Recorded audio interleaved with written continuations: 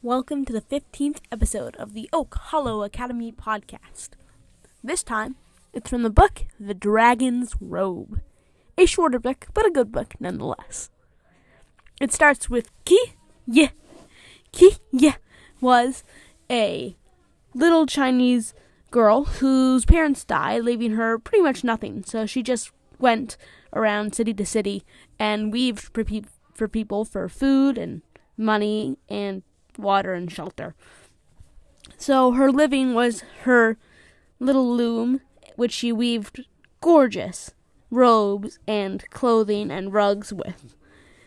Well, one day she thought, maybe I should go to the capital there to work at the palace. There's shelter and food there for all people. And she went on her way, but she ran into a house up in the mountains, and inside the house was an old man who was about to die, but she saved him by giving him water. And he thanked her profusely and allowed her to stay and get some food for free. She told him her plans, and he said, well, before you go, get to the dragon's shelter to lay down some of this stuff.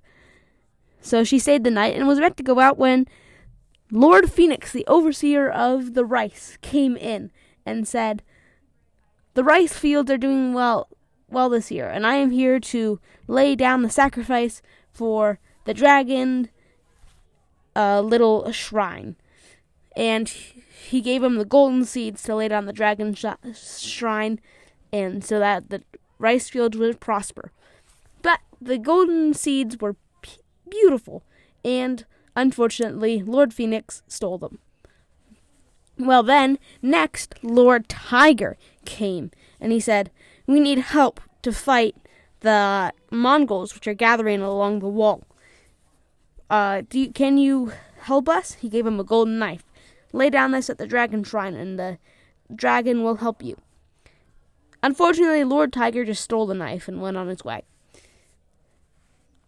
Instantly, the rice field burns, and the Mongols attack, and the old man sends Ki-wi on her way as she is weaving her robe, trying to lay it down at the dragon shelter to get good luck for all. But before she gets there, she runs into a lot of people retreating, led by Lord Phoenix.